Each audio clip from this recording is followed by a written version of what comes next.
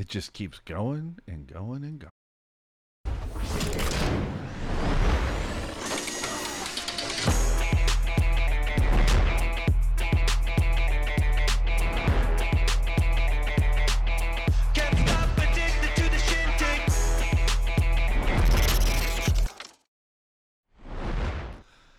Hey, boys and girls.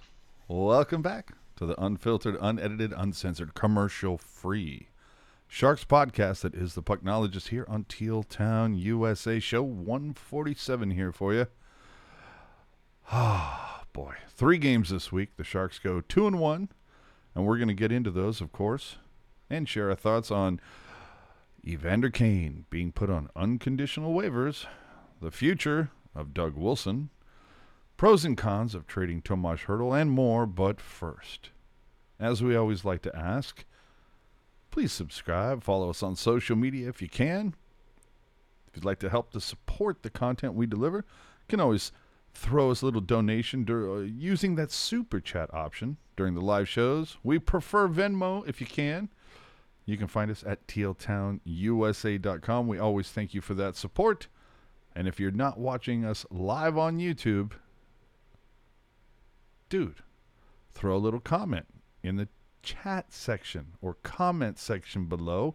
Let us know what your thoughts are, what you're thinking. We would appreciate seeing that just to see what everybody else is interested in doing. So, with that, let's get into it. And hey now, what a fucking shirt that is. Hockey Jerk. Rocking and rolling, baby. Yeah, like always.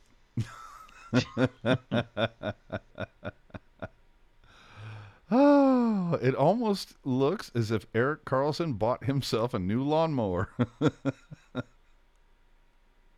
Am I wrong? I mean, Sure. it's a very happy face. It's a very happy face. Well, yeah, I mean, any moment to flame you is a happy moment.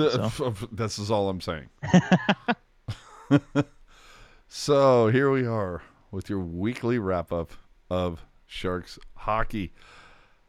36 games, yo. We're just, 5 away from that halfway mark. And 19, 16, and 1. 39 points. Remember, this point last year, 36 points. So, scotch better. Right? I mean, they're finding ways to keep themselves in the hunt, which I think is encouraging, because I think the last 2 years we got to this point, it was like, yeah, this is probably going to be a lost season. And you know what? Maybe this season is a lost season as well, but they're certainly doing everything they can to make that not the case, I would say. They're working on it. They're working on it. With 39 points, Sharks currently are 5th in the Pacific, 3rd in the wild card. But if you go by points percentage, because a lot of teams have games in hand, Sharks are 6th in the division and 6th in the wild card. So don't get crazy, is what I'm saying. 4-2 over the last 6 games.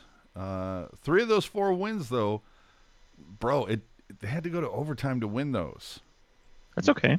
Yeah, but if you're a team that's gonna stir up some shit in the postseason, you're not giving up 7 goals to the worst team in the division. I mean, Arizona. The good thing is that all of those games that did go to overtime were not against divisional rivals, so there's no ground made by the people the Sharks are competing with. True that. All right. Look at you, always finding that silver lining. Yeah, man. I'm trying to be more like Curtis Brown. Oh. Oh man. And that third win though, it saw the Sharks gave up. Who was it? Was Detroit, right? I want to say, yeah, first game where they got absolutely embarrassed. The Sharks had 21 shots on goal throughout the entire game. They gave up 22 shots on goal in the third period alone. But to your point, they're still 2-2 in the division. So, again, Curtis Brown the hell out of that. That's what I'm saying. Is people can say whatever they want. Rebuild, don't rebuild. Sharks suck. Sharks are good. This, that, lose, win, whatever. They're in the hunt. All right. and we're still playing my prediction game. And right now, I'm 1 point out. I had them at 20-16 at this point, and they're 19-16-1. So pretty goddamn close. I'm just laughing because I have the replay going on in my head, and I just heard my Curtis Brown line, so got a good chuckle. Got a good chuckle out of that. No, I think, I mean, you look at some of what's transpired here the last little bit. I mean, yeah, a real full diaper against the Red Wings, right? But and you know, good game against the Sabres, good game against the Flyers too. So, you know, obviously good game against the Sabres. Yeah, I mean they started the game well. I mean they won, right? Okay, yeah. First 20 was all right. Yeah, my point being though is that, you know, for the last I don't know. I mean, obviously since they came back from the COVID, but also, you know, but before, maybe not totally before that, but right before that, but certainly after the COVID, they've been winning more than they've been losing. Barely, but yes. Well, you know, barely is still works. It's still true. I mean, they don't ask how, they just ask how many. You know, it's still true. So, you know, that those are things we like to see. Well, I mean, we talked about the embarrassment in Pittsburgh last Sunday, and then boom, they followed that up with a massive embarrassment in Detroit. It's a full diaper. Full diaper. Dude, because let's be honest. I mean, it all comes down to the special teams. Giving up 2 shorties to a team who hadn't gotten a shorty in 100 games. It's historical. Oh my God. I mean, they came in to that second period. It's like, oh my God, they got a 5-minute major. And of course, you know, the broadcast team is going to go, well, you know, the last time the Sharks got, and I went, oh shit, here we go. That's the kiss of death. And you want to know something hilarious too? So we kind of, you know, I mentioned it last week. You know how the broadcast mentioned the Vegas comeback, right? And if you know, and I said at the time, like, why are we talking about this, right? So I don't want to say I've been looking out for this, but I've noticed it. They have also mentioned the Vegas comeback in some way or another in every game this week. And I'm looking at the calendar. I'm like, is that game like gonna air soon? And they're like, and they're prepping people for it. Like, and you think I have a problem letting go of Pavelski? No shit, dude. I know, right? So we're getting asked in the comments based on the graphics we're seeing. Is Ian joining us tonight, or is it just us? It's my blad. That is a cross between Blad and Blunder. That's me. We out here inventing words. Yeah. Oh, of course. So yeah, that's on me. And thank you for pointing that out. That's my blunder. Yep. But, shout out to Alex. Ian not joining us tonight. Probably, perhaps next week, but not right now. But not that we don't love the dude. So okay, does that feel better? Feels better. Yeah, looks good. All right, we're all good. So anywho,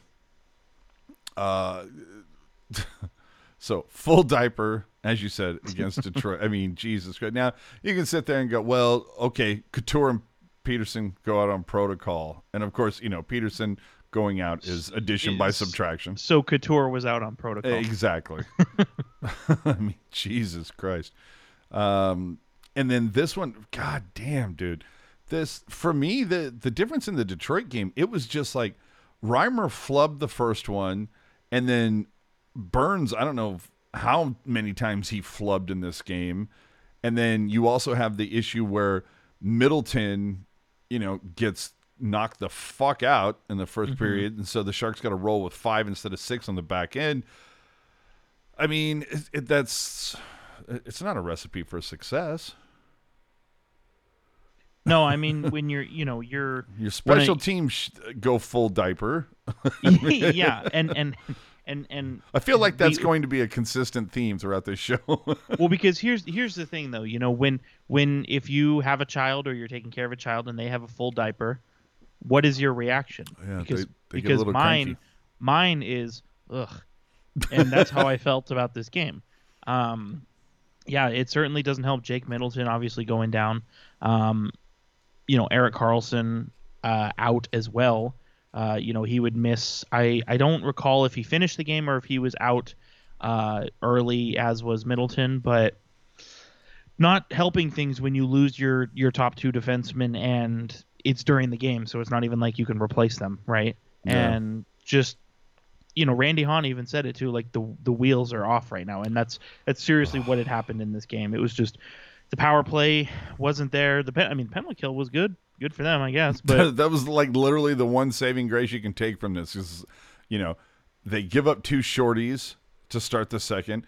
Barabanov makes it 4-2, like that little teaser, and then the Sharks give up 2 goals in a minute 10. Like, yep. Jesus Christ. And then they throw in Hill to start the third, who gives up 2 goals on the first 4 shots. And you went, okay, maybe flush this one down the toilet.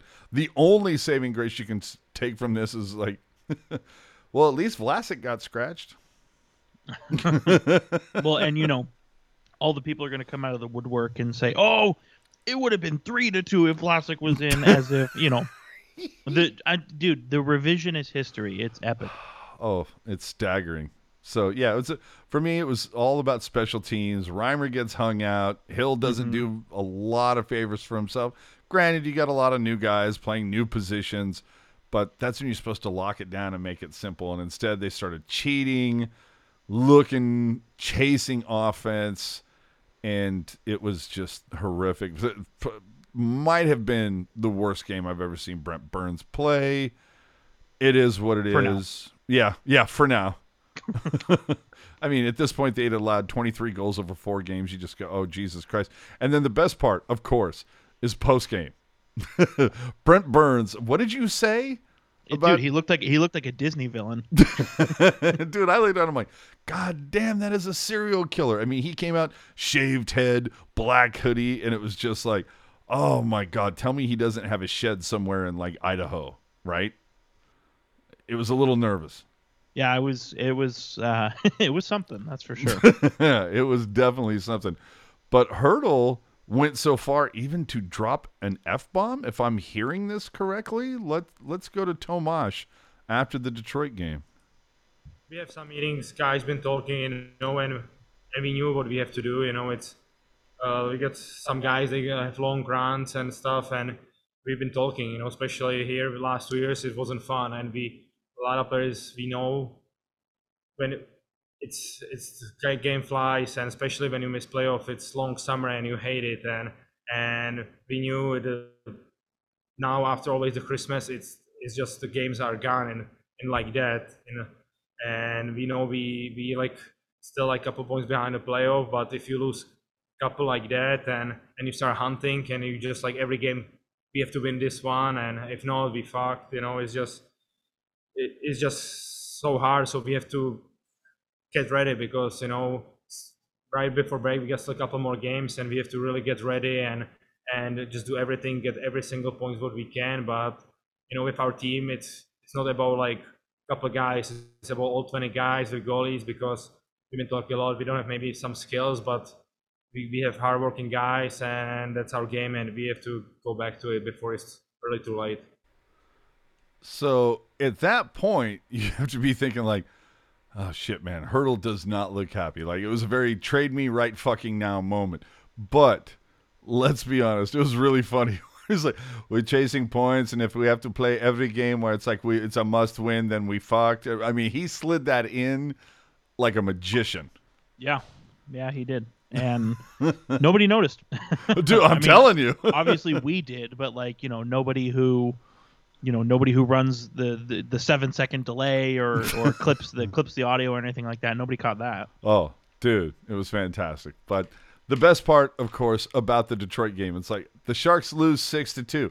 There's not a lot of good you can take from this, but there is one fun part that you can take from it. Decide says he's going to mix it up with Middleton. Detroit, 21 San Jose. Both guys, 5 each for fighting. That a boy. Oh, what a Wes call. McCauley in great Love form. 5 for fighting. Way to go, Wes. I love the Wes McCauley fighting calls. They're just the best. I know that like Steve Dangle and his I crew. thought I thought you were playing something funny. What was that? I know that Steve Dangle and his crew. They're like, really? That's the point that we're at, where Wes McCauley's fight calls are like entertainment. You know what? Yeah, they are. I find them entertaining. Don't rain on my parade. No, for sure it's fun. Like, I like seeing the personality. Don't get me wrong. I like seeing the personality, and clearly he enjoys what he does and he's having a good time, and good for him. It's good for the sport. But like all these people on social media who are like peeing their pajamas, Wes McCauley. It's like, okay, come on. Like, this is not the first time he's done this. Hey, let us have our fun, jerk. I guess. Okay.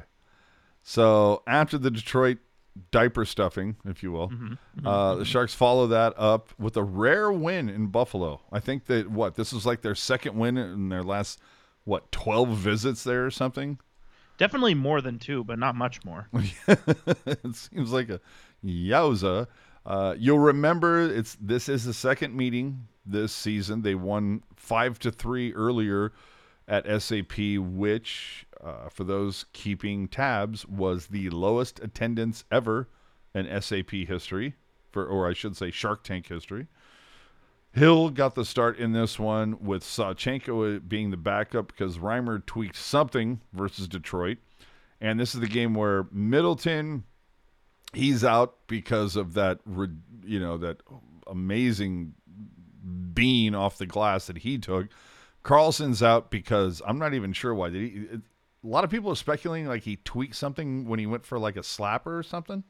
Yeah, it seemed the way he kind of he took a shot in that Detroit game, and the way he twisted, like you kind of wonder if it was potentially somewhere in the abdomen area.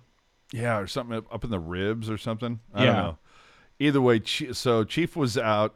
You get Ryan Merkley in, and then of course Vlasic returning after being scratched. And Buffalo coming into this one on a 3-game losing streak, and they'd gone 2 wins in their previous 10. So, again, it's another game where this seems to be, I don't know, a talking point over the last 10, 15 games. Sharks go 0 for 1 on the power play, 2 for 3 on the kill. So it's like, can't score on the power play, and they give up 1 on, when they're supposed to be killing shit, and you just go, fuck, here we go again. Whatever. And is this no, this wasn't the one that Reedy came in. Who came into this? Oh, Halbgewachs went out, Gadjevic came back in. Did anybody notice? Probably not. I mean, he had a fight. That's true. I'll give you that. Reedy did play, as he did? as did VL. Only 7 minutes, so Yeah. Um, But the best part, of course, is the opening score comes from the O-line. yes. My trademark is still pending, right? Yeah. When did I come up with the Cogliano Nieto Bonino O-line? So I think officially it must have been a few weeks ago or maybe a few months ago officially, but after all the signings were done, I kind of feel like you sort of just off the cuff mentioned it, and everybody was like, okay, whatever. But then it actually happened, right? So, yeah. No, I don't know. I mean, I know, and you're one of these people, but I know a lot of people are going to look at this game and be like, oh, you know what, Sharks, they didn't really play that good of a game, blah blah blah. But I thought it was horrific. Right. Aside from the first period, I thought the final 40 minutes were awful. Yeah, I mean they, to be up 3-0 and then to let the Sabres get 2 goals like that and make it close. Obviously, that's not what you want, right? You want a consistent effort all the way through. But I liked the first period. I mean, Timo Meier and Tomas Hertl have been a very dynamic duo for the Sharks the last week. Yeah. So you don't want to say, I hate that the Sharks are a one-line team, but I think it's kind of fun to see the Sharks have, some superstars, right? And, and I think, too, as you mentioned, the O-line getting a goal, I think is fun. I think you mispronounced that. O-line. Just because, you want them to, you want other guys to get in there, right? So I liked that as well. But, to your point, as the second and third period went on, things were starting to look, like they were going to shift in Buffalo's favor. But I liked what I saw from Aiden Hill. I thought he really shut it down. After He the shut first it period. down. Well, Yeah. to me, he shut it down.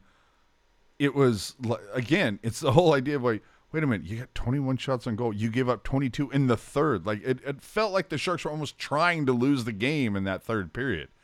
Sure, Like, but the worst prevent defense I've ever seen. see, you say that, but I would also say, so every defenseman in this game had at least one block shot. Megna had 4. But then you also had 7 different forwards who had a block shot in this game as well. So, But what does that tell you? well, no, That that's what I'm means saying. the other team's spending a shitload of time in your end. No, for sure. No, what I'm like, when you say that the Sharks, they spent a lot of time in their end and they sort of let Buffalo get back into it. You're correct when you say that. But you see all these guys blocking shots. You see Aiden Hill doing what he's doing, and it's kind of like, okay, it's not an ideal situation. We're being dominated right now, but it's kind of that mentality of you can bend us, but we're not going to break, right? And It felt like they were doing all they could to break. I mean, I don't know. Well, dude, you go back to like those last 30 seconds. There's a couple looks that Buffalo should have buried and they fucked up. Yeah, but you know how many other teams can say the same thing about the last 30 seconds of every game they've ever played? It's every team. Yeah, That's just the way it is. Every final happens. 30 seconds in a 1-goal game is crazy. And of course, the one funny part of this, well, there's a few funny things that came out of this Buffalo game. Is first up, the NBC guys. Not a good night for them. They throw up a graphic to promote Mario Ferraro, and forget to throw his headshot in there and have Dummy Head in there, which to me, of course, is going to be my new nickname for Ferraro. Then they throw up the lines. They've got Barabanov at center, and they've got Hurdle on the wing, and they've got the Weatherby line as the second instead of the Benino. Whatever, fine. But then to top it all off, they throw up Bugner as 5th season as Sharks head coach. No. 5th season as a head coach, maybe 5th season as a Sharks coach, but not 5th season as a head coach. It was a tough sledding for the group and the graphics people, the department over there. But it is what it is. I mean, there's only so much you can do when you're missing half your fingers and one of your eyes doesn't work. So. But of course, the best part coming out of the Buffalo game is Ryan Merkley knowing where that camera is. I mean, just spotting it up. He was like, yeah, feeling good up here, feeling good with the big club. Don't think I need to go down to the A. Well, I think he's, I think he was looking at the haters and he was kind of like, hey, Yeah, keep talking, bitches. just hey, +1 tonight. That's exactly right, dude. Oh man. So look, at least, hey, it was the first time that the Sharks had scored the first goal since the Arizona barn burner, so that helps. The Sharks, get up early on a crappy team, which you would expect. But yeah, I was a little nervous about the shots on goal in the third. But Vlasic, to his credit, after being scratched the previous game, plays a season high 18:05 time on ice, and you go, all right. Okay, we need to address that. Oh, we're gonna get to he's in the stock down list, my friend. No, I'm aware, but we need and you've now mentioned it, and the broadcast mentioned it as well. Oh, Vlasic coming back from being scratched, and he played a season high in ice time. Why do you think that is? Because there's nobody else to play those minutes. That's it. I mean, it's exactly the same as I know you heard it. We talked about it in the game last night against the Philadelphia Flyers. Oh, this Hurdle line and the Barabanov and Meyer, it's been the best line tonight. And it's the best line is the best line. What a shock. Yeah, it's like, I hope. I hope so. So the guys are making their money. Sounds good. It's like, season high in ice time. And because nobody else was going to play those minutes. Like, I don't know. I love, and I'm not trying to call out anybody specifically. I'm just saying, generally speaking, I love the mental gymnastics that people will go through to try and present a point. Are we talking about Oh. Curtis Brown again? I'm just saying in general. Oh, Vlasic played a season high in minutes after being scratched. It's like, yeah, So no but not even that. It's just like, yeah, and no Carlson, no Middleton, and like, I mean, yeah, that's not exactly that big of a surprise. yeah, exactly. It's like, can we look at the lineup? Oh, that's what we have to work with? Okay. So finally, the Sharks finish off the 4-game road trip in Philadelphia. It's a 3-2 overtime victory, just like, bizarrely enough, the last time the Sharks played Philly like a week and a half ago. Finally, though, in this one, Martin Jones would start against his former team, and I'll tell you, after JVR, Van Riemsdyk scored the first 2, I went, oh, fuck, dude. Jones is going to goalie the Sharks. Watch. and you know, I hit up the Teal Town DMs like a day or two or whenever it came out that Jones was starting, and I'm like, okay, great. It's going to be a 4-0 win or a 4-0 loss. And I'll tell you, after Van Riemsdyk potted the first 2, I went, oh, man, I hate to be right. Oh. Yeah, I mean, it kind of felt like a track meet all night, right? Where it was like, It did. It was really weird. It gave off a vibe of like, okay, this game is going to be 1-0 in the shootout, Yeah. right? And yeah, you see those 2 JVR goals, and I was thinking the same thing. I'm just like, really, like, not to say the Sharks were the better team in this game at any point prior to the third period, but they were in it, right? Like they could have just as easily been up 2 bagel as the Flyers were, right? Yep. And you know, I'll tell you what, Tomas Hertl is, you know, for all we say about how Erik Karlsson loves to take your lunch money, Tomas Hertl, I think Tomas Hertl's paying you back, right? Fucking beast mode. Because first of all, you notice in that clip after the Detroit Red Wings game, he was wearing the Patrick Marleau shirt, which I know Patrick Marleau is your hero. No, so he was not my obviously- hero. That's Pavelski. You know this. No, but you know, he's one of your guys, so he was obviously wearing that shirt for you. But you know, but then also too, he clearly must be in the DMs, and he knew. He was like, no, I don't want to hurt AJ's feelings with this shutout. You know, I don't want AJ to have to begrudgingly be right about Martin Jones getting a shutout against us. So, you know, he was like, you know what, for AJ, I'm going to score 3 goals here, and we're going to be on the bus. Natural Hattie. All good. Yeah. Dude, that's as soon as the Sharks went down 2-0, he was like, all right, AJ, it's time. He got on the ice. He knew what he was doing. Yeah, I got you, boss. Yeah. And Dude, that's right where the Sharks wanted to be. Well, and it didn't help, you know. Gadjevic only played like 1:07 of the first period, and he went out, so the Sharks got 11 forwards. But yeah, after JVR scored that second one, I was like, oh, we fucked. But then Hertl gets it back, and he gets the other did it for one, you. and then fucking OT with like 24 seconds into the OT, and you're like, oh my God, Natty Hattie, holy shit. Yeah, he said on the bench, he was like, we got to go down 2-0. I need my hat trick goal to be the winner. It's a real thing that happened. Dude. It's where the Sharks wanted to be. Absolute beast. But But again, no, another. all seriousness though, I just want to say, like, it's When have we ever been serious? But go ahead. No, I know, but I'm just saying, like, it's how we've seen the Sharks in this situation so many times where they're in the game, right? Maybe it's 0-0 or it's 1-1 the entire game, right? And then the other team, they get a quick goal, and all that's talked about, you know, leading up to the end of regulation, and then the following day, you know, after the post-mortem on the game, it's always, man, the Sharks just, you know, if they had one guy who would just, you know, step up and sort of put the team on his back, right? Yeah. And Hertl, I mean, Hertl's been doing since we called Hertl out on the December 5th Dude. Pucknologists. Dude. He's been, you know, he's been ready to go. He does not want to disappoint you Can anymore. I invite you right now to call out Lane Peterson? I don't have his number. No, but and again, it would be nice if the Sharks could have, you know, different guys on a different nightly basis dragging the team to victory. But at the same time, I do like seeing, again, Hertl and Timo Meier as well, kind of leading the charge, right? And being the big guns, you know what I mean?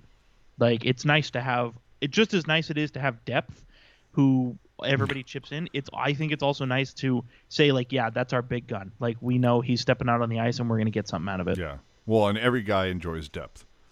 Yeah, for sure. Power play on this one, 0 for 2 for the Sharks. PK 1 for 2. So again,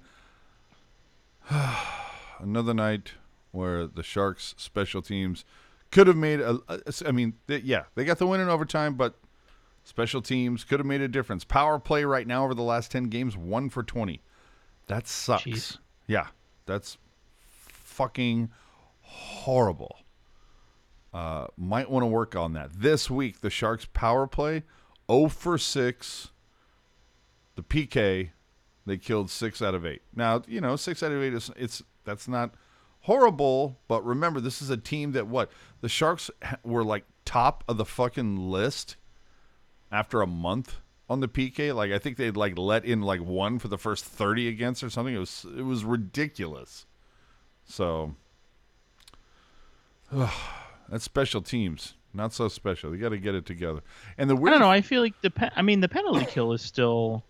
It's not as good as it was, but it's still good. I mean, it's 10th. Which is, top third of the league. Obviously, is really nice. And, is it 10th? I have it at 9th right now. Well, there were games barely. Today, so. Right, and 9th, 10th. What I mean. Hey, whether 9th, it's 10th or 10th, who gives a shit? That's what I'm saying. Regardless, like the Sharks penalty, like okay, not everything can be first, right? So it's like the Sharks have a good penalty kill, and I think that's as long as you're over 80%, I'm not even giving it a second thought. Yeah, and Bonino was out on protocol, right? Bonino, yeah, he missed the game against the Philadelphia Flyers. Yeah, so maybe that had something to do with it. We don't know, but random numbers crunch. But you know what though? So you take a look at the numbers. We love numbers on this podcast. Obviously Cogliano and Nieto, like those are your big guys on the PK, right? Sure. Hurdle led the Sharks forwards in shorthanded ice time against the Flyers. So you talk about a guy who scores 3 goals, literally single-handedly winning the game for the Sharks, but also like, hey, we need you to lead us in killing penalties as well, and he's right there. He led all the Sharks forwards in 5 versus 5 ice time, power play ice time, shorthanded ice time. I mean, I don't know how much more I need to say, but like, well, let me say this really quickly. A couple of donations have come in via Venmo. We thank you so much for that. John and Daniel.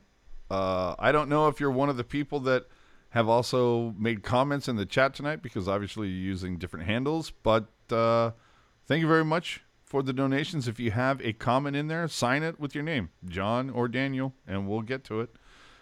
Did you know, after me doing a random numbers crunch, since becoming a small group of select NHL teams to ever lose a game after scoring an empty net goal. You'll all remember back on January 5th, 2020, when the Sharks lost in overtime to the Washington Capitals after Couture had scored an empty net. The Sharks' record right now, 51-59-9.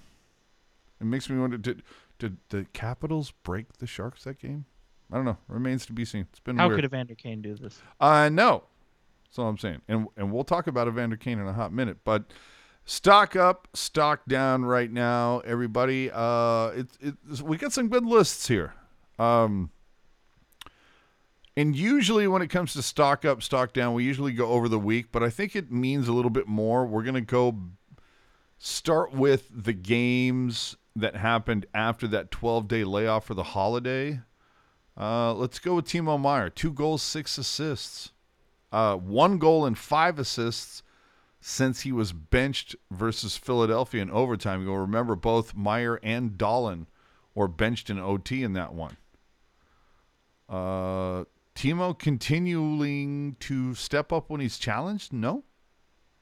Yeah, I mean, first of all, he's been, just based on the stats, right? He's been the best player, their best forward this year for the Sharks. Hurdle. Hurdle. Well, I'm saying based on the stats. And Based on the stats, Hurdle. I'm saying your calculator must not be working. Okay, whatever.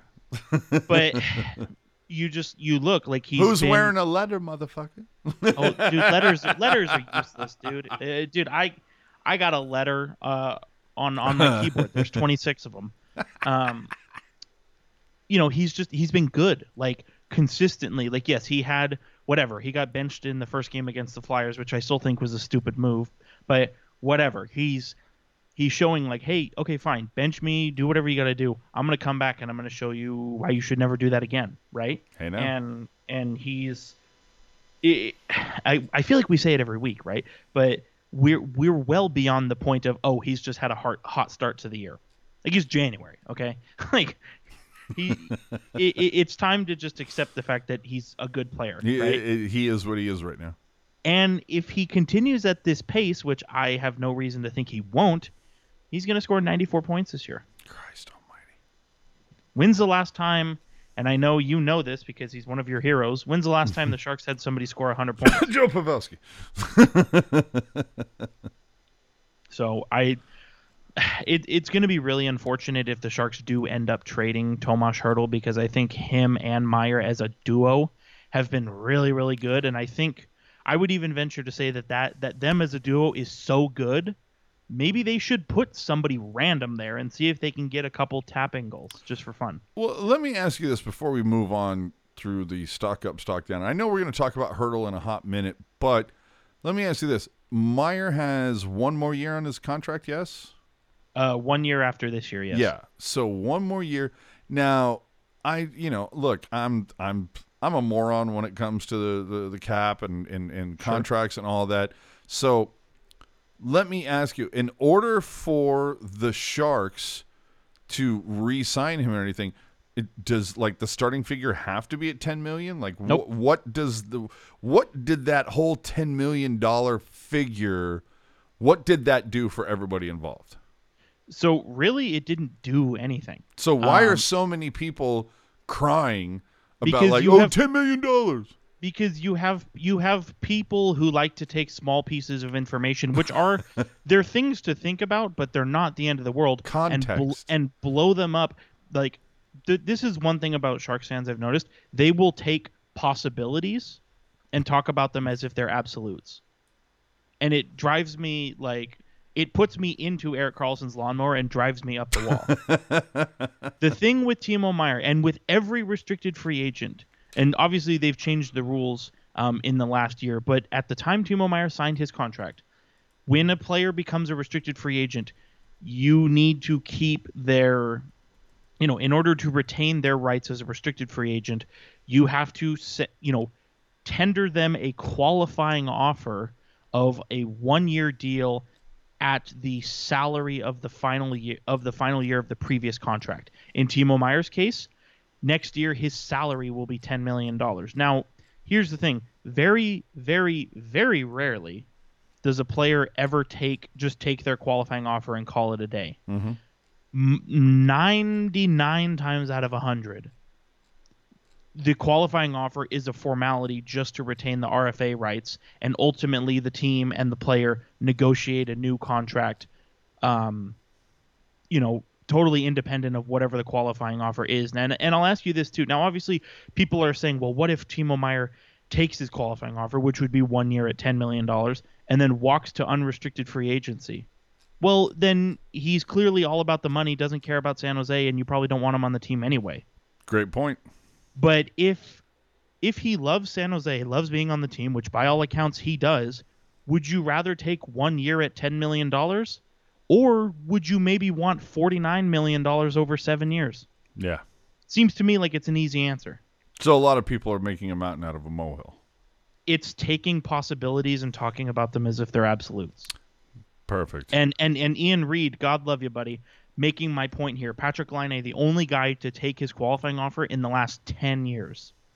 There you go. I should say, we're saying. So, hold on. Hold on. Patrik Laine. No, you hold on. the only guy of stature. Because a couple years ago, Chris Tierney did take his qualifying offer, but it was under $1 million, so nobody even noticed. Well, Patrick Laine, the only guy of stature. let me ask you that. So was the $10 million, was that contract structured in a way to be a poison pill for somebody? I mean, that's certainly a possibility, but I just don't see a scenario where at the time the deal was signed, right, coming off of a Western Conference final appearance, I don't see a situation where the Sharks are a good team and they want to trade away one of their best players. No, I'm right there with you. All right, let's finish up some stock ups here. Good God, Tomas Hertl, hello. 4 goals, 3 assists over the last 6 games, called out by his coach as a leader while Couture has been on protocol. Talked about in postgame following the Philly game, just that he's up there, he's pumping guys' tires, he's keeping the bench engaged and motivated. Probably easy to do when you're the only one scoring. But we're... And also 11 goals in 11 games since we called him out. Nice. And which, two of course, hat tricks. Dude, and versus Philly, first natural hat trick for him, yes? I want to say yes, first natural hat trick, and also like part of a very small number of people to have a natural hat trick on the road where the hat trick goal was an OT winner. Jesus. Man. So I think what we're trying to get at is we're just going to keep having him stock up until he's traded, which we'll get into in a hot minute. One of Jerk's favorite players, Alexander Barabanov, 3 goals, 2 assists over the last 5. But could this guy be more under the radar? Like, nobody is talking about him, and you know what? I like it.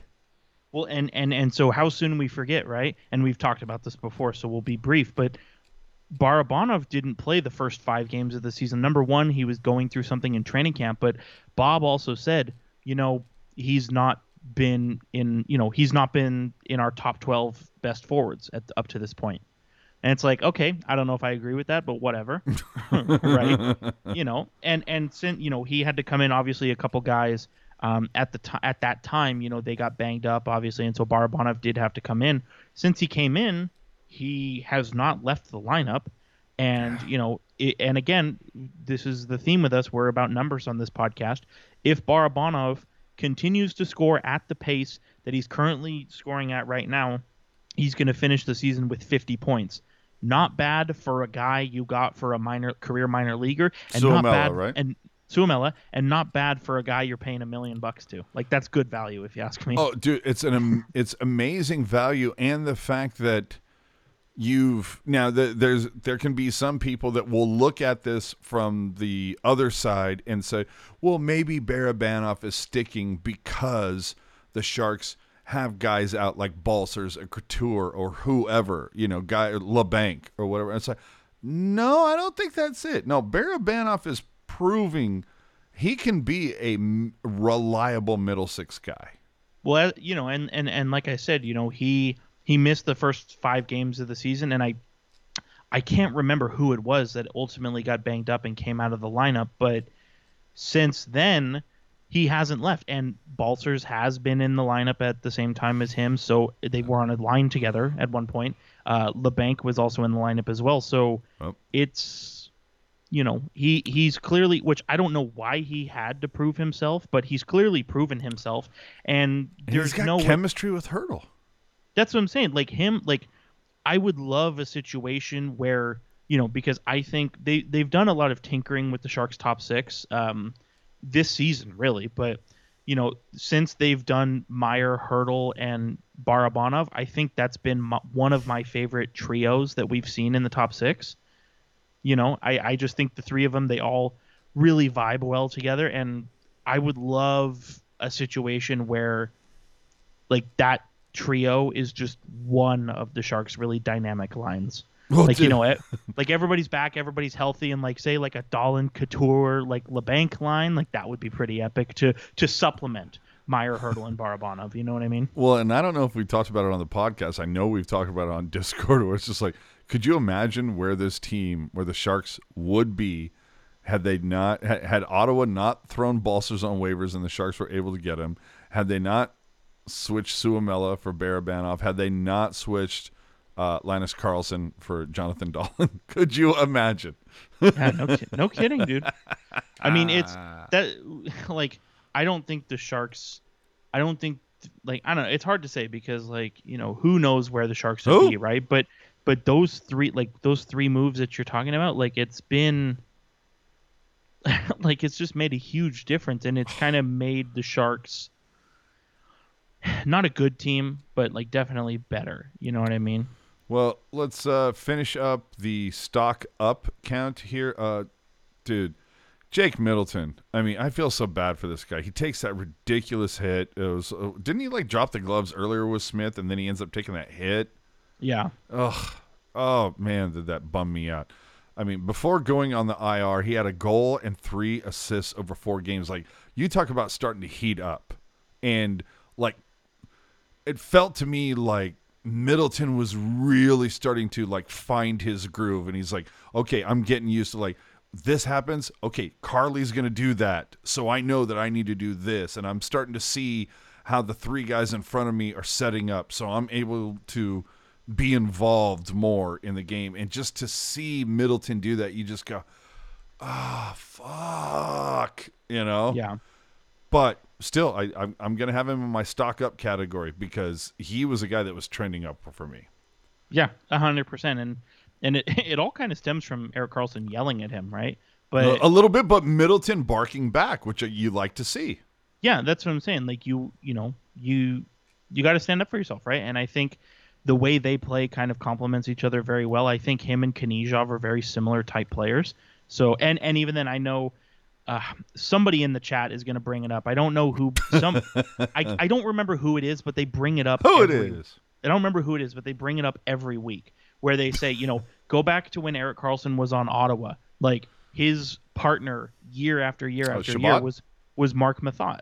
Or Mathot, yeah, Mathot. Who is not, he's a very sturdy, reliable defenseman, but he's kind of one of those guys where it's just like, yeah, okay, Mark Mathot, whatever, and you don't really give it a second thought. Mm-hmm. And I think, like, just the way Jake has played with Erik Karlsson, I mean, the fact that he's letting Karlsson do his thing, but also Karlsson feels comfortable enough with Middleton as a partner to let Middleton do some things, fight, hit, get in on the offense, do that kind of stuff. Yeah, I'm sorry. Who's 19 for Anaheim? Troy Terry? Troy Terry, yeah. Dude, just took the worst shootout shot I've ever seen in my life against Grice. Wow, did that suck. Anyway, yeah. Well, since we're here live, I do have I'm giving the Anaheim-Detroit game the horse eye that Jerk likes to say. So last couple that I have on stock up, Redeem Shimmick. Like, Simmer. Look, it doesn't Christ the Redeemer. only has a goal, I believe, over the last 6 games, and I know Jerk has mentioned him like the last game or so as a stock up guy.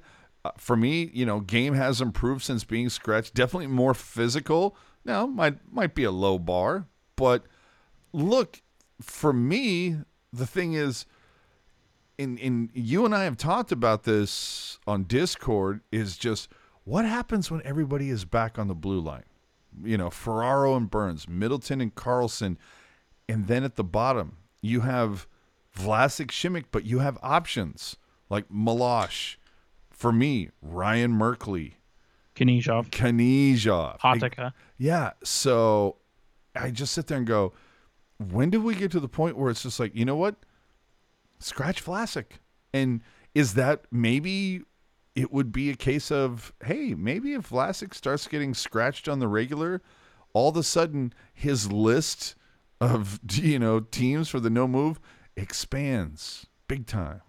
Well, and I think too, a luxury for the Sharks is that Merkley, Knyzhov, Hatakka, these are guys who they don't have to go through waivers. The Sharks can put them. Hold on. Are you watching? Because Raquel just got filthy.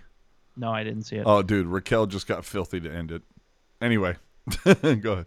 So, Merkley, Hatakka, Knyzhov, these are guys who don't require waivers. They can go to the Barracuda and play games there if the Sharks decide that that's what's best for them. It's not a situation where they feel pressed to play them. They have options for them. But at the same time, And obviously the salary cap is a factor here, but something I've been saying the last couple weeks or so is take the salary cap out of it. Who are your 6 best defensemen? And Vlasic, I'm sorry to say, is not part of that group. No, I think ultimately you want Knyzhov. I mean, I would be surprised if Knyzhov doesn't play in the AHL once he's healthy, just to kind of get things going again, right? Get the juices moving. But I would say until Knyzhov's ready to go, I'm the way he's been playing lately, I'm fine with Šimek. Vlasic has been a pill for sure. I agree with you and obviously a lot of people. Nick from San Jose Hockey Now podcast is big on Ryan Merkley being in the NHL. I'm with him on that one. I think. Oh, is he? Yeah, he's really big on that, and I'm like, yeah, I'm down with it. You know what I mean? Like, Can't blame him. Yeah, I think, and you know what? Like, people are going to say, well, he's known for offense, and the offense is not there. He's on the third pair, and he's playing reliably defensively. Who cares? Well, right? not only that, but for me, is because look, the Sharks' power play sucks. And these last couple of games that Merkley's been in, you know what? I've seen that second unit that Merkley's been on. Definitely seems like they're getting more good looks. And Merkley has shown he can dipsy doodle up there in that corner and kind of like make guys come for him and then just kind of bob and weave and make his way kind of like into that LeBanc territory where LeBanc scored the 4th goal against Vegas in Game 7. He just does. Well, of course, I had to pull the Brown reference there. But it's, he can draw guys into him and then find that space and get them to overcommit. Right, exactly. And I don't see that coming from Brent Burns in that position. You know what I mean? Well, and that's the thing. And we kind of we've talked about it on, I know it's been talked about on After Dark. We talked about it on Discord, but you have guys, specifically Vlasic and Burns. They're the two that come to mind as guys where it's like, yeah, they're making their money. They know how good they've been. And so it kind of feels to me like they're resting on their laurels a little bit. And it's like, well, I'm making good money. I am who I am. They're not going to scratch me. And so it's kind of, in the case of Burns and, up until a week ago, Vlasic as well, it's been like, yeah, well, these guys are who they are, so we're just going to play them. And say what you want about Bob Boughner.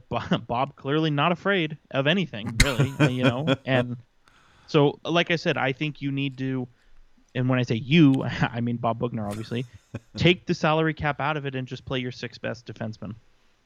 Yeah, I would like to see that happen. So, again, maybe it makes Vlasic open up his ideas of where he potentially might want to go.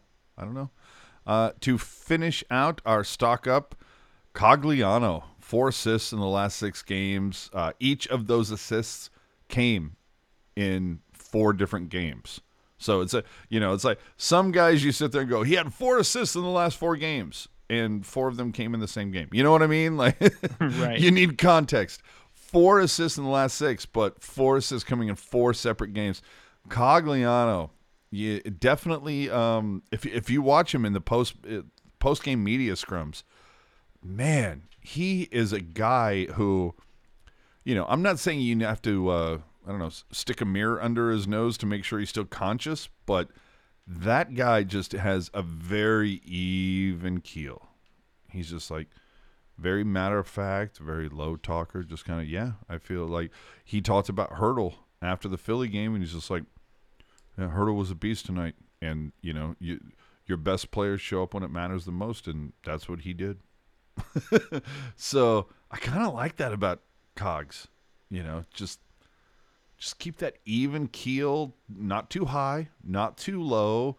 The way that he's kind of finding a vibe as we're close to the halfway mark with Nieto and Benito and this whole line, digging it. Yeah, I agree. I think, I mean, we've kind of talked about it a lot. I still think that line is, I don't know. I don't think that line is a third line on a Stanley Cup team, but I still like what they've brought to the table. Yeah. I think it's the third line for the Sharks. Sure, yeah. Again, not a Stanley Cup team. Anyway. Stock down. This is where it gets fun, right? Jonathan Dahlen, We've had so many good things to say about you, sir, but no points in the last 5 games. You've only played in 5 of 6 since the break. Lead the team with the -7. Only 10 shots on goal you're averaging 2 shots on goal right now. Dahlin, step it up, my son. Step it up.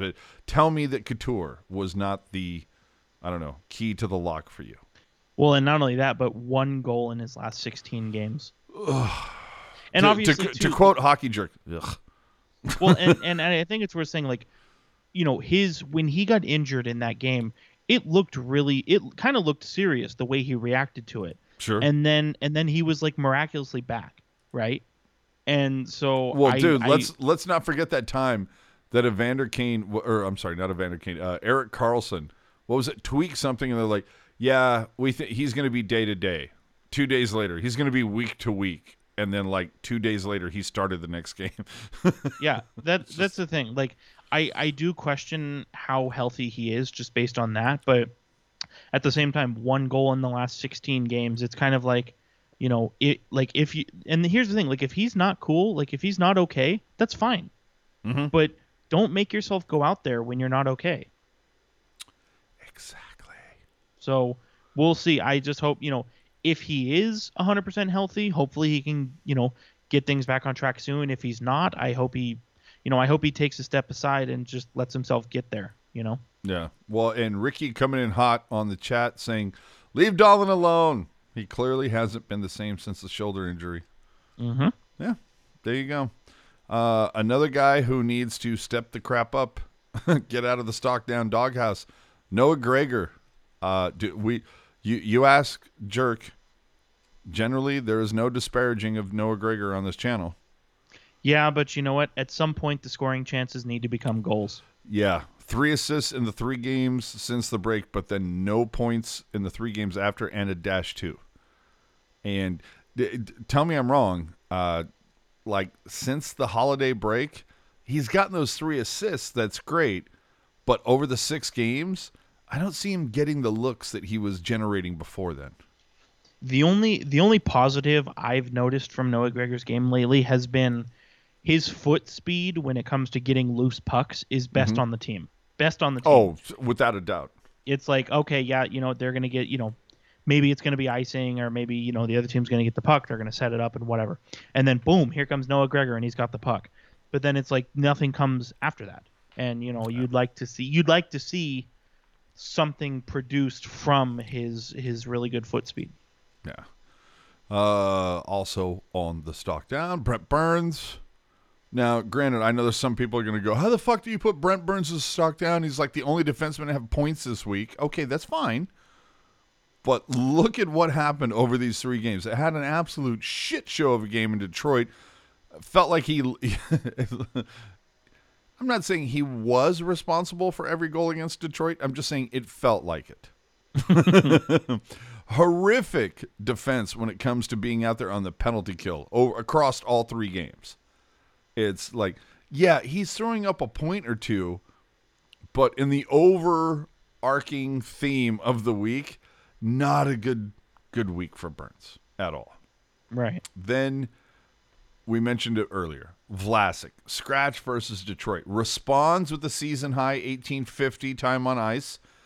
He was credited with 2 block shots, had a +1, but he also had a second period delay of game penalty with Buffalo after coming back. But him and Shimmick, the best defensive pair from an analytics standpoint, on the ice for 6 scoring chances for, but only 2 against. But stock down for now for being just, he's his play this season, it's the feature, it's not the bug. Like, him getting 1850 was an anomaly. Him jumping back has been an anomaly.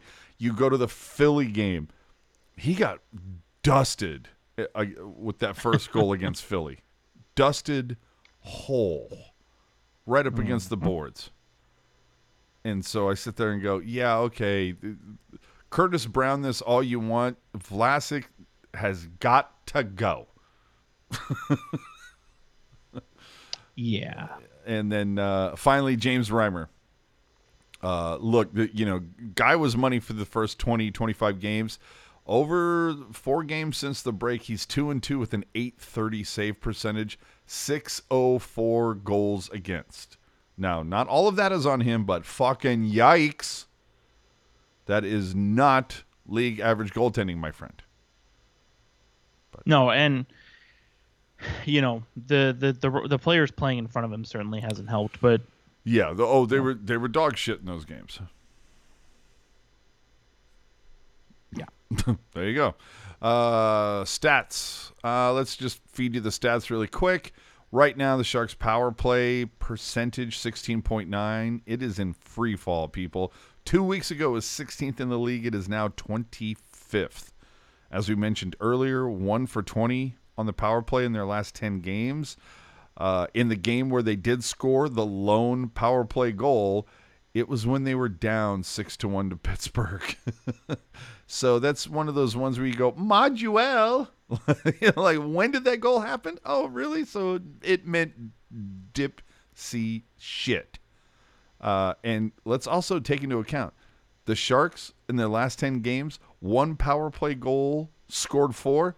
They gave up 2 shorthanded goals over that same time. So that needs to be fixed. The PK fall to 9th or 10th. Who gives a shit? Over the last 6 games, 12 for 17. Yikes. That also needs to... Like, you can sit there and look over the course of the season, 36 games, you go, hey, 10th in the league. That's not too bad. Yes, but let's look at the trends. Let's look at the numbers. Over the last 6 games, 12 for 17. You've allowed 5. Not great. Face-off percentage, that's been the one lock that the Sharks have had almost this entire season. Right now, 51.2 has been 10th in the league for almost since the start of the season. Now, getting into the goaltending, Hill, it's...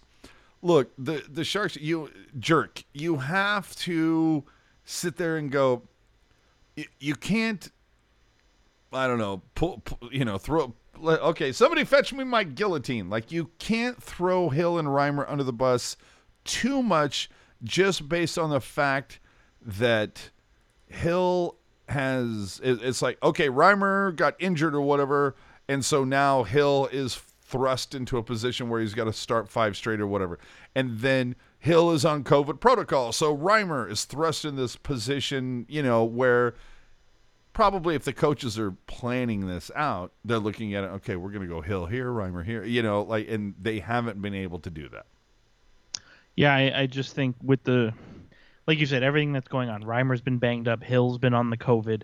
It's hard to figure out, who the hot hand is right now, yeah. Right? But it's also hard to... Well, you're almost not even given that choice.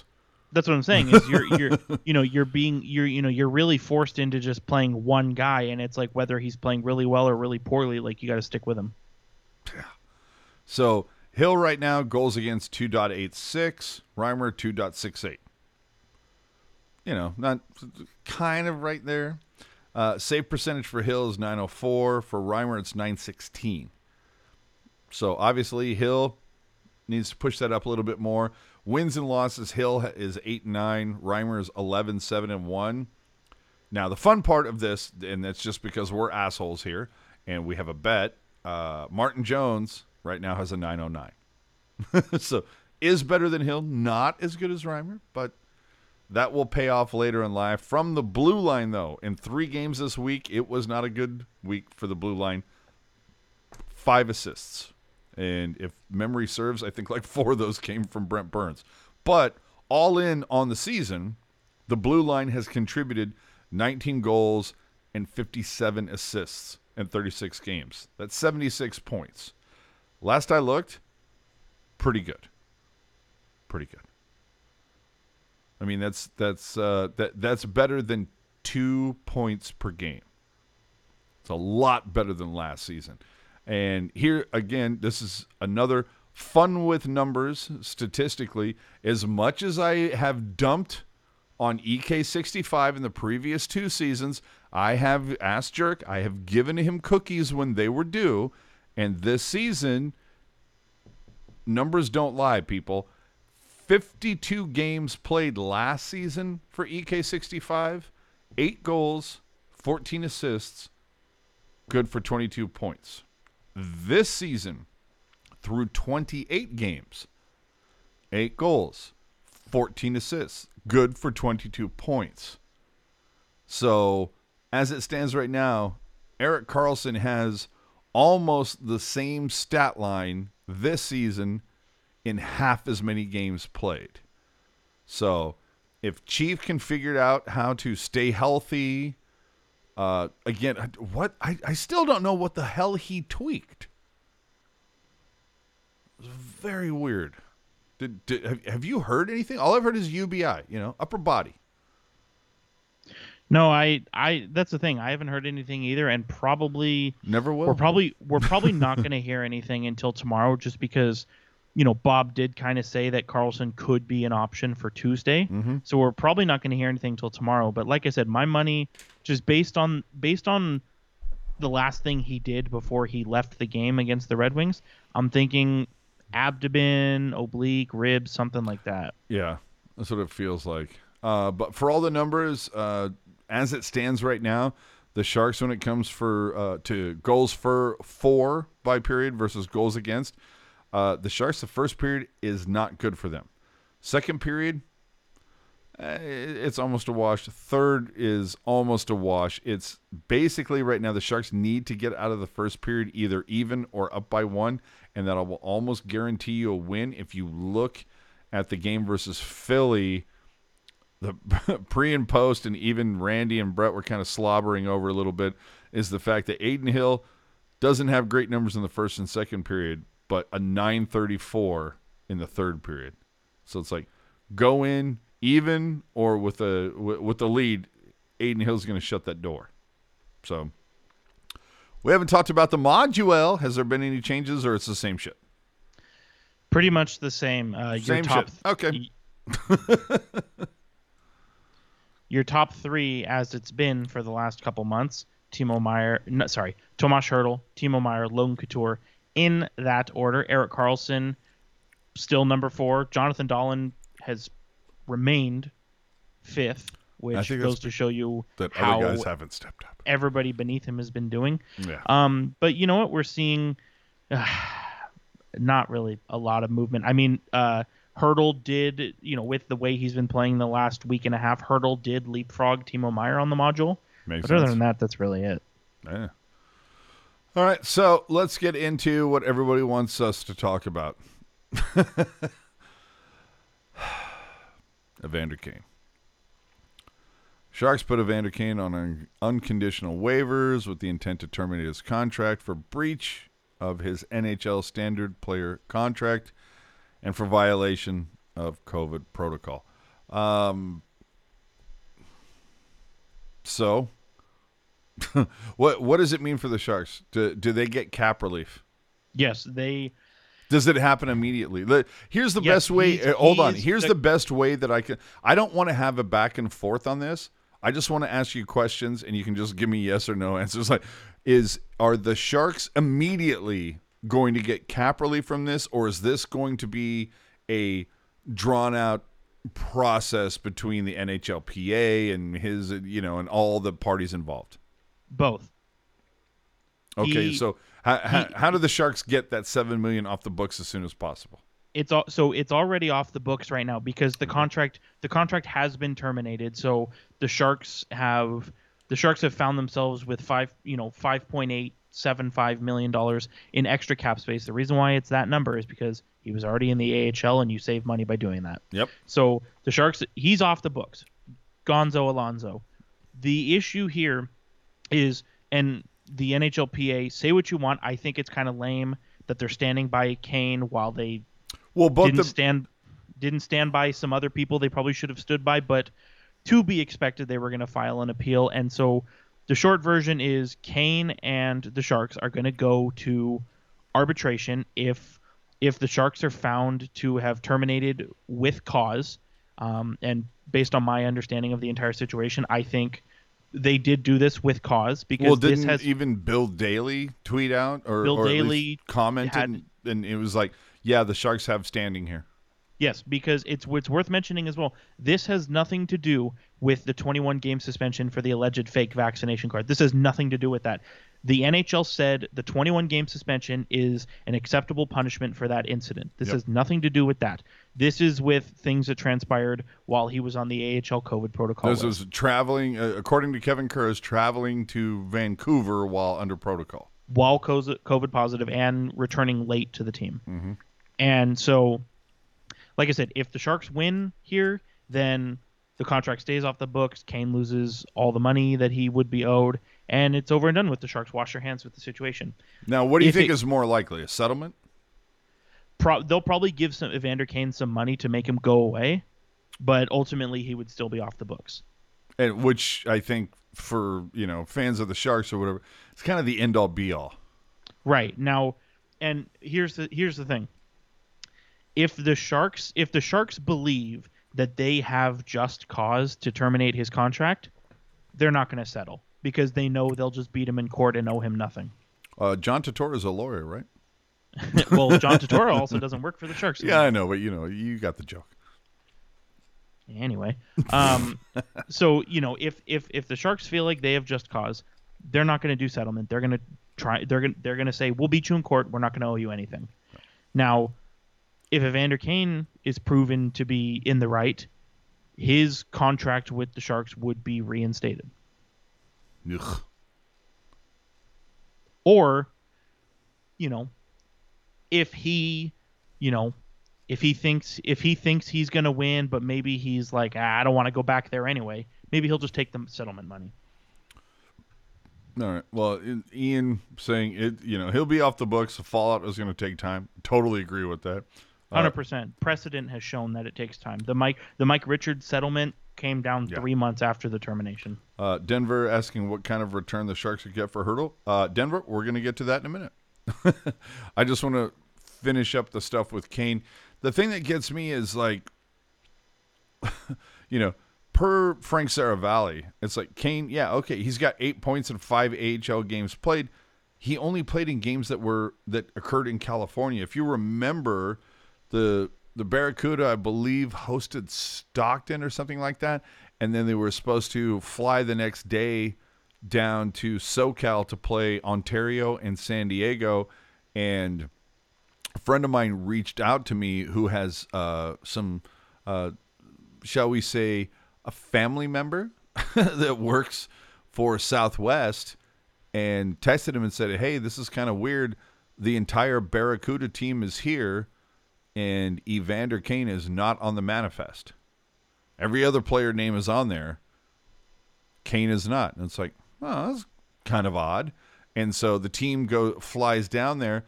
Kane played in those games, didn't fly down with team. Okay, that's weird. And then the team immediately flew to Colorado because they had to play 2 in Loveland. Kane evidently flew directly back to San Jose, and I believe it was like the day or the day after that is when he was put on COVID protocol.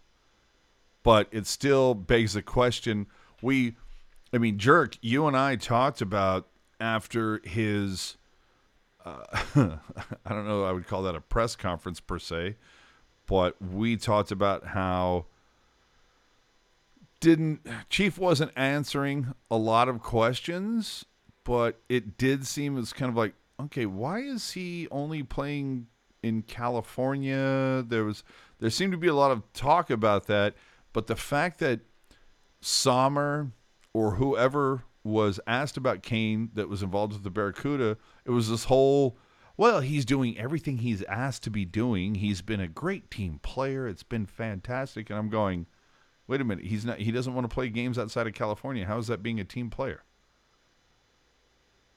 Well, and not only that, but it's like, all this praise that's being given. It's like, oh, we're so glad that you're doing the the bare minimum of what we ask you. Yeah. And not only that, you had a feeling that something was up just because he did go on the AHL COVID protocol list, and everybody who went on with him all came back except for him. And then after the game against the Henderson Silver Knights this past Friday, Roy Sommer said, yeah, I don't know when he's going to come back. And so The fact that it's the coach doesn't know what the fuck is and going so it's on. kind of and so immediately I'm like, okay, well, where the hell is he then? Yeah. Well, the other thing And then being, come to find out he's the next morning he's on waivers. well, and that the fact that the Sharks have recalled 8 forwards from the AHL since Kane was assigned there. If there's not like a bigger red flag from the Sharks saying, we don't want you here. Like, I don't understand how the flag can be any bigger. And for all the, well, I say all, for the 2 or 3 or 4, however many of you are that are out there, the Kane defenders, how many more chances are you willing to give the guy? Like, I'm all about second chances, potentially even third chances. I feel like we're at the 23rd chance now, and that's beyond my capacity. Like, he you know, the 21 game suspension was about violating COVID protocols, right? Allegedly submitting a fake vaccination card. But okay, but you put that under the umbrella of violating COVID protocol. Sure. And why was he put on waivers again this time? Violating COVID protocol. Like, And it's not again, not the same incident. This is a repeat offender, so to speak. and and this is what we've mentioned before. Take ownership of your stupidity. Like, these are choices you made. You purposely tried to deceive the team, and then you went through the 21 game suspension. Then, everything that happened with the Barracuda, either way, you were on COVID protocol. I'm pretty sure when you're on COVID protocol, the first word is isolate. Don't fucking leave go out and get yourself some fucking TV dinners and a thing of toilet paper or whatever, all the shit that you need. Don't leave your house for 5 to 10 days or whatever the stipulation is. And Evander Kane said, I heard him say travel to Vancouver. That's what I heard. So I'm done with this guy. For all the talk that we heard during that press conference, where I just want to get back to playing hockey and to do everything, but no, you were told what you could and could not do, and you violated it. So I have no sympathy anymore. I can't find any part of myself at this point to support Evander Kane in any way, shape, or form. This is a guy who needs to be held accountable for his actions. Plain and simple. That's it. A few people, for whatever reason, have talked about Bugner being on the hot seat. Now, I don't get that. I don't understand that. If you own a restaurant and you give your ridiculously awesome chef rotten food to make a meal with, what do you expect to happen? Now, I'm not saying that the Sharks have nothing but rotten food on the roster, but it's certainly not the best of the best. Why are you going to blame Bugner for that? Like, this feels like this is probably more of a Doug Wilson thing. Like, maybe Doug Wilson could be on the hot seat. Now, let's be honest. When did Doug Wilson take over? Like 2003, 04, somewhere in that? 2003. Okay, so for 15 years, Chief knocked it out of the park. You asked Jerk, don't let him get you in the chair. He's the dentist, dealing Doug, all the stuff that we had heard. But the last few years, he's made some questionable moves, signed questionable contracts. So I guess my point is here, and we know that he's been on, he's taken a leave of absence for over a month now for quote unquote, some sort of medical issue. We have no idea what it could be. Is it a case? And we wish nothing but the best for Doug Wilson. Hope he bounces back like that from whatever he's dealing with. But that said, if he is dealing with medical issues, the team that he's been in charge of for the last 17, 18, 19 years is about to miss the playoffs for the third straight time. there's Wilson's legacy to be thought about here, I suppose. Is it time for the Sharks to? It's not so much about Bugner, who only has one more year left on his deal. Is it time to move away from Doug Wilson as GM?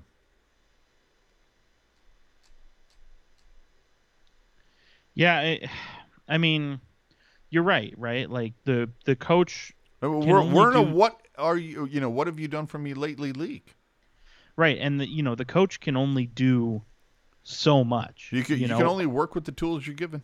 That's what I'm saying. Ultimately, it does fall on the person who is providing, who is providing the tools. Ultimately, it falls on that person. Right. And I don't know. I mean, it's kind of a weird situation because I still, based on the history and everything, you still want to believe that Doug Wilson is going to do everything in his power to try and put a good team out on the ice, right? Sure. But at the same time, it kind of feels like I mean, look at the players who have seen long looks on this team. Like, you're claiming Gadjevich off of waivers, and you're trading for Lane Peterson. And you're calling up all these guys from the Barracuda who are good players, but they're not at the point where they're long-term NHLers right now. And it's like, you want to try and keep Hurdle. It's like, what are you doing? You're not really doing a whole lot to try and keep him.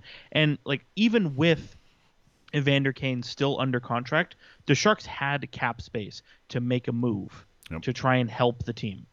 And people are going to say, "Oh my God, my pearls, how draft picks." But it's like, if there's nothing wrong with trading futures as long as the piece you get back is going to be with you for a significant amount of time. Mm-hmm. It just makes me wonder how much longer is Wilson going to be around. And we've talked about it before, where it was like, at some point you could see that Doug Wilson, time for him to move on. You give him for the stick taps for everything he's been able to do. And so because of that, he gets promoted to some sort of whatever position that's, it's I don't want to say contrite, but it's, it's ceremonial at best. It's not something that he's, coming in working the 8 to 5. You know what I mean? And you look at that and you go, okay, that's, we're just going to bump you up the ladder, quote unquote. Now at this point, I think you have, if somebody comes along and whispers in Hasso's ear or whatever it is, you have to look at Doug Wilson and say, hey, you know what? Those first 15 years, unfucking believable. Great job. Like, great. You iced a competitive team over and over and over again. However, like, since that Burns contract, like, what's happened? Like, you handed out these long deals, which you've never done before, and you signed these players to long contracts, whether it was Vlasic or Burns or Couture or whoever. And then you made some questionable decisions, whether it was Kane or Erik Karlsson or whatever. Like, and I shouldn't say questionable decisions, that you've gambled and it hasn't paid off like it had for you in the past. So I think it could get to the point where it's like, no, we're not going to promote you up. We're going to say, thank you very much for playing. It's time to move on. Here's a consolation prize. Go the fuck home. I don't know. We'll see. I think this season, the way that it happens, if the Sharks miss for the third straight year, for the first time in franchise history, I think could be a part of that. And right now, if you look at the numbers and check out what's going on, who's the chief of numbers at the Athletic? Oh, it is Dom Luszczyszyn right now, and this guy does a pretty goddamn good job of finessing, massaging, manipulating the numbers. Right now, the Sharks have an 88% chance to miss the playoffs. And again, at the beginning of the season, I had them being outside the playoffs. So we'll see what happens. let's see, I think probably the last topic here that we can beat into the ground, which we kind of touched on earlier. Tomas Hertl at the top of Frank Saravalli's trade board. Why wouldn't he be? So, pros and cons. And holy shit, did Jerk and I go back and forth on this last night. The pros. Give me the pros of trading Tomas Hertl right now for the San Jose Sharks. The pros is that you would recoup a lot of future assets. You're getting at bare minimum you're getting a first round pick and an A prospect and well, dude, you're the one who said anybody who calls. What's your so we're gonna start with the second click. Yeah, exactly. It's gonna if the Sharks do trade Hertl, it's gonna be a 2022 first round pick, an A prospect, and most likely more than that, another draft pick that could potentially become another first. We've seen lesser value players get traded for more at the trade deadline, and do you think as it gets closer to the deadline, the return perhaps goes up?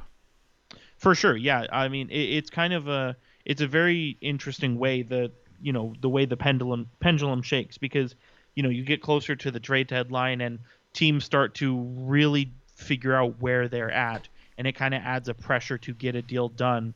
But at the same time, desperation. Right, but at the same time, if you wait too long and the pendulum swings the other way, then all of a sudden you're stuck with a guy you're probably not going to re-sign, and you feel like you just need to offload him. So if the plan is to trade Hertl, Doug Wilson needs to make sure it happens when the pendulum is in the right place.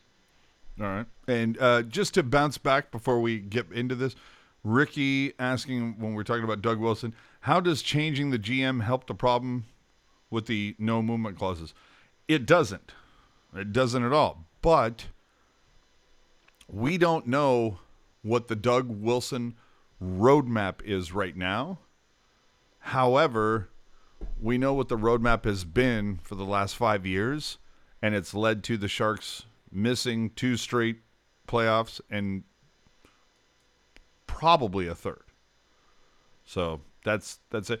No matter who you could get the best GM in the world, they're still going to be strapped with Vlasic's contract, Couture's contract, Burns, Carlson. There's nothing wrong with Couture's contract. Move on. So the cons of trading away Hertl. Would that not be a tacit admission from Doug Wilson and the front office that he does not believe that the Sharks are as close as he said he thought they were last summer? And 100%. Wouldn't this be Wilson admitting that the reset, it's at that point, it's actually a rebuild? I mean, trading away the fan favorite has to. Everybody talks about the hot seat. That would be putting a volcano under his chair if he trades away the fan favorite, who at this point right now is leading the Sharks in everything. I gotta say, I know this is not directed at you, but I hate how people, the first thing they say when it comes to trading Hertl is they say fan favorite. He's really likable, nice guy, fan, puts butts in the seats. Screw all of that bullshit. Oh, dude. No, stop. Hold on. Hold on. Hold on. Hey, you hold on. I have never not gone to a game because the team that I root for traded somebody that I liked. But the point I'm trying to make is like, oh, he's a fan favorite and I really like him. Who gives a shit? The main green jacket, gold jacket. The main talking point here is that Hertl is the best player on the team, bar none. You know how many fan favorites there have been who suck? Most of them. I'm sorry to tell you, most of them. I don't think Adam Burrish was a fan favorite. This has nothing to do with fan favorite. This has to do with the best player. If you're trading your best player, you're not close. Bar none. Oh, see, chef's kiss. That's the best line ever. If you do me a favor, say it again. If you're trading your best player, you're not close. Thank you. If Doug Wilson if they're gonna trade Tomas Hertl and then Doug Wilson's gonna say, oh yeah, we're right there and we need to do this, he's full of shit and somebody needs to throw a tomato at him. Thank you. So there you go. It's like, look, the pros, you should get a ridiculous amount of assets for the future that maybe You can put it all the way around an Eklund, a Bordeleau, Gushkin. There's a couple other names that I'm forgetting. There are some pieces that we're kind of excited about for the future. None of them proven, of course. But Hertl would return a pretty good profit. And, I don't want to hear anybody say jack shit, and her Jerk will back me up. Fuck you but Hertl's knees. But Hertl's knees. Fuck you. They haven't been a problem in 3 years. Fuck off. Well, not only that, but how many knee injuries has he had and he gets better? You're right. He's like the $6 million man. I didn't even think about it that way. It's like, yeah, he had problems. And you know what? He's better. Better than before that. So fuck you. Yeah, I just look at it and go, that's a goddamn king's ransom that he could return it. Like I'm not saying it's going to be the polar inverse of the Erik Karlsson deal, but it could be a lot of pieces back. And this to me is like 2015 again, where Doug Wilson could come out and say, we need to take a step back to take a step forward. You could sell it that way. And there are some people that go, how are you going to sell it to the fan base that you trade away their favorite player and right now this season, their best player? It doesn't matter. The Sharks had no fans in the building for 90% of the games last year, and they did just fine. I don't honestly, anybody who's worried about the fans, you're wasting your time. Right? The fans, last I checked in 2098, when the Sharks finally win the Stanley Cup, you and I are not going to be out there lifting it with them. Really? My whole thing is, it almost makes me wonder, like, where the Sharks would be had they had traded Joe Thornton in 2017 for pieces, or Marleau instead of, letting them kind of walk into the sunset and do their own thing. Like, at least get some sort of return, because you had to have given stick taps to Doug Wilson when you looked at what he got back for Barclay Goodrow, Douglas Murray, Ryan Clough, right? You look at the return from Ryan Clough and Douglas Murray, you had to have been like, God damn, fucking Dougie. All right. Solid. If he got that back for Clough and Doug Murray, imagine what he might be able to do with Tomas Hertl. Mm-hmm. But we're not going to know for another 20 games. Let's be honest. March 21st. Yeah. March 21st. If Hertl is getting traded, it's being done at the last minute. Yeah, and drive up that value, which Hertl keeps trying to do. And we talked about it earlier, might not have been in this forum, but the next 10 games are not the Sharks' friends by any stretch. They've got Detroit, who, if memory serves, just lost in a shootout to Anaheim, but also just embarrassed the Sharks a week ago. But then you face the Rangers, who are right now a wagon. Pittsburgh, who just completed a 10-game winning streak. Those are going to be two very tough games. Then you get L.A., who, for me, are kind of a coin toss. One night you can roll over them. The next night they're going to steamroll you. Then you go up to Seattle. That's a game where it's like, fuck, Shark. Don't overlook it, but holy crap, if you don't win that, Jesus Christ. But then you host Tampa, which starts a 5-game nightmare for the Sharks. It's hosting Tampa, then at Washington, at Florida, at Carolina, at Tampa. 5 straight games where you're literally facing the best of the East. It's going to be very tough. You have that 5-game stretch. That takes you into the break for what was penciled in for the Olympics. Coming out of that, you have a 10-game stretch where you're going to play 6 of those 10 are in division. You've got to face Seattle, Vegas, Anaheim, and LA 3 times. So, okay, if you can go 2-1 versus LA, maybe pick up Seattle, lose to Anaheim, lose to Vegas. I mean, you can go 500. You can look at that and go, yeah, okay, 500 seems reasonable. But it all comes down to the next 10. I feel like the Sharks are going to come back to the tank after that game at Tampa on the 1st with a losing record. And then you look at the next 10 after that, that could very well be a point where Tomas Hertl goes, trade me right fucking now. Or Doug Wilson gets that call that somebody makes him an offer that he cannot refuse. Now, to that point, how good is it to see Šimek kind of finding his game? And we talked about it earlier where there's a lot of people on the blue line that could potentially get healthy, whether it's Middleton, Carlson, Knyzhov. Is Šimek a piece that we could potentially see moved? I think so. Considering over the summer he was made available, and now he's starting to not what he was 3 years ago, but he looks better. Definitely more physical. It's certainly possible.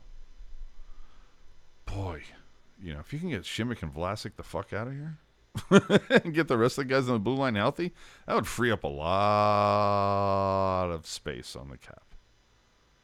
That'd be nice. And then it comes down to goaltending. And Jerk has said it a lot of times. Ian has said it a lot of times. It comes down to what are the Sharks going to do with league average goaltending? And right now they're getting just a hair under it. Last time I looked, and they're 3 points up from where they were last year. Cogs and Bonino over Gambrell and Leonard. It's been a positive stabilizing factor, but through 32 games, Cogliano, 11 points. Leonard, last year through 44, has 13. I think Cogliano can probably make up that difference over the next 12. Bonino and Gambrell. Bonino right now, 35 games played, 7 points. Gambrell, 49 games, 12 points. I don't know if Bonino is going to be able to make up that difference. We'll see. But the big factor for me, Donato, over 50 games played, had 20 points. Weatherby right now through 32 only has 7. The bottom 6, I don't know, Jerk. You think we could get just a scotch more of that? Once everybody's healthy. That's the whole thing. Leonard, Gambrell, and Donato posting all those points, I don't think you saw people going out on COVID protocol or injury like they are this year. Correct. And I think, once the Sharks, get everybody healthy, obviously it's going to be a different story. But it also doesn't help that, the Sharks, even when everybody is healthy, there have still been some really questionable lineup decisions, right? and so it's really hard to say. I mean, I think, all like Cogliano and Bonino, I think they'll specifically Bonino, I think he's got another gear. Yep. Weatherby, I like Weatherby, but he's got to go to the Barracuda. He's not scoring, which he's a fourth line center, so you're not going to expect him to score a lot. But you need a little more offense from him. But he's also getting, murdered in the goal differential department. Like he's on the ice a lot when the other, and actually he's the worst plus minus player on the team. So more often than not, when the Sharks are getting scored on, he's out there. All right, so coming up this week, the next time we're going to talk again, next Sunday, we're going to catch you up on 3 games that the Sharks will play. The next 4 are at home, and starting with those 3, versus Detroit, who just embarrassed the crap out of the Sharks. Or if you listen to Tomas Hertl, if we did this, we fucked. But embarrassed 6-2 in Detroit. We'll see if San Jose can get a little redemption there. Oh, then the New York Rangers, who the Sharks were shut out by 1-0 in New York. And then finally, Pittsburgh. Again, embarrassed in Pittsburgh in the last week, 8-5. Like I said, the next 10 games are going to be a gauntlet. So we're going to talk about those 3 games next week. It should be noted, between now and the All-Star break, those 10 games on the schedule, none of them against Canadian teams, thankfully. So hopefully we're not going to see any more postponements, at least for San Jose. Because if you look at Vancouver and the Canadian teams right now, they're getting hosed. They wake up every morning. Nope, not today. Might be another one. Going to be tough. So let's go around the NHL. And this is going to be very quick. Like, no biggie. No bigs. with the postponement of all the games in Canada and all the COVID issues and everything like that, do you think, Jerk, that all the All-Stars are going to make it, or you think we might see like McDavid or whoever not make the All-Star game?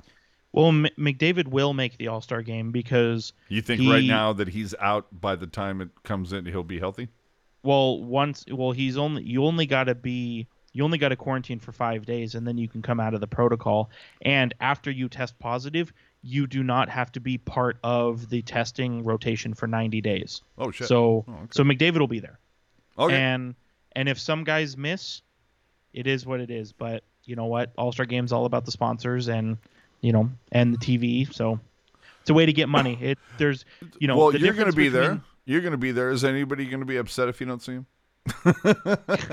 I just think, with the difference between the All-Star Game and the Olympics, the NHL makes money from the All-Star Game, and it directly benefits the NHL for the All-Star Game. The Olympics, nobody gives a shit about the NHL when it comes to the Olympics. You're right. And with all the talk about generating revenue, because we saw because of the Rona and everything like that, they added advertisements to the headphones and everything like that. Why is it, and this was mentioned on Sirius, and I just wanted to bring this up for like a hot second.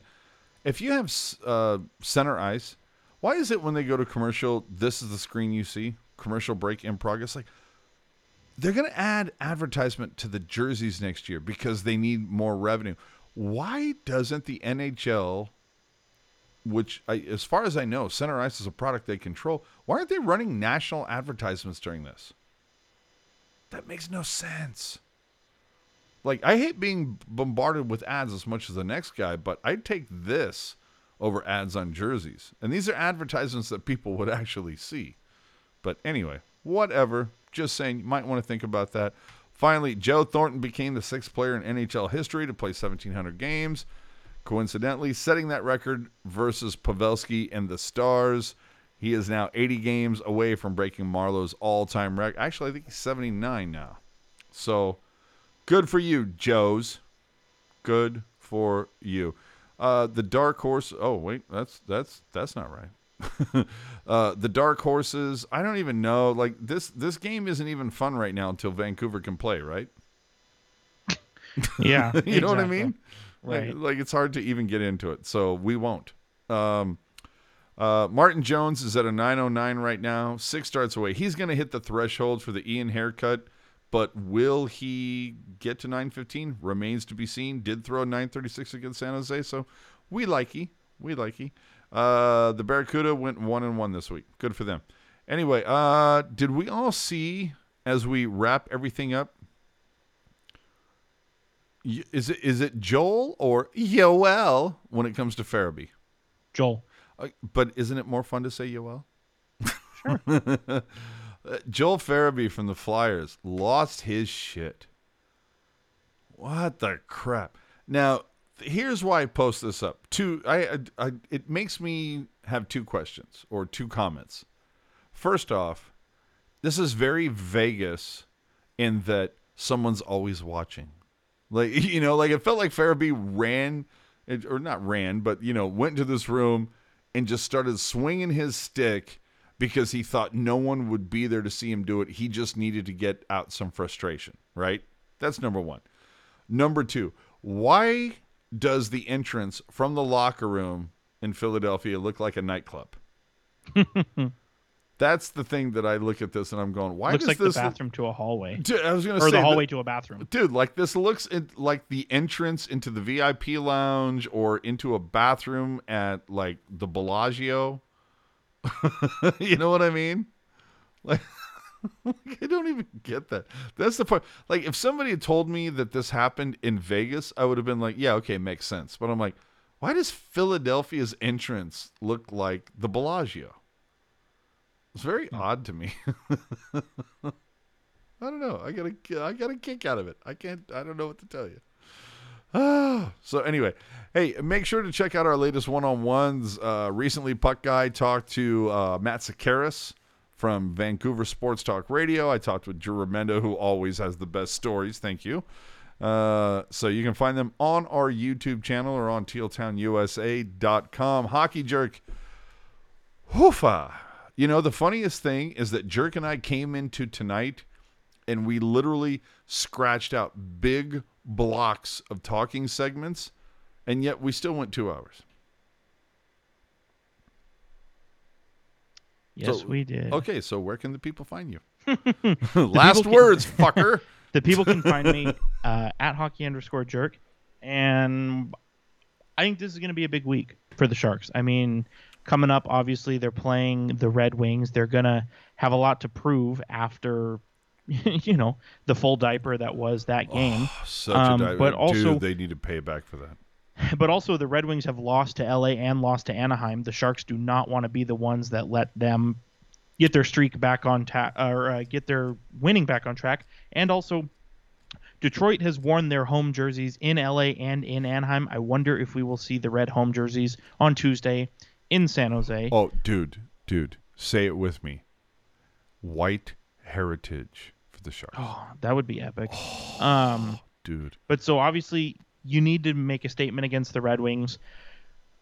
Rangers, I think the Sharks were in it last time, but to your point, Rangers are a wagon, so we'll see. I think the Sharks need to make a statement against Pittsburgh as well, but Pittsburgh's been very hot the last month or so. So we'll see. It's Do a you tough think schedule, but with the the- Sharks With the need to Rangers, buckle down. do you think it comes down to the whoever the Rangers put in goal?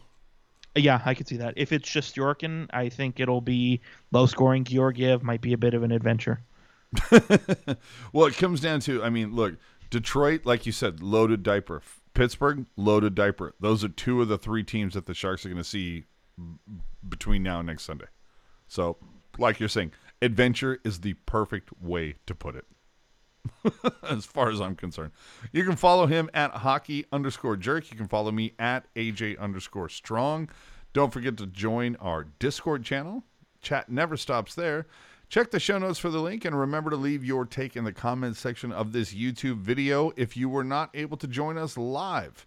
If you were, we thank you very much. Awesome. Always killer. We appreciate that. For those of you who gave us those donations via Venmo, we appreciate that so much. My famous last words are basically what Jerk said.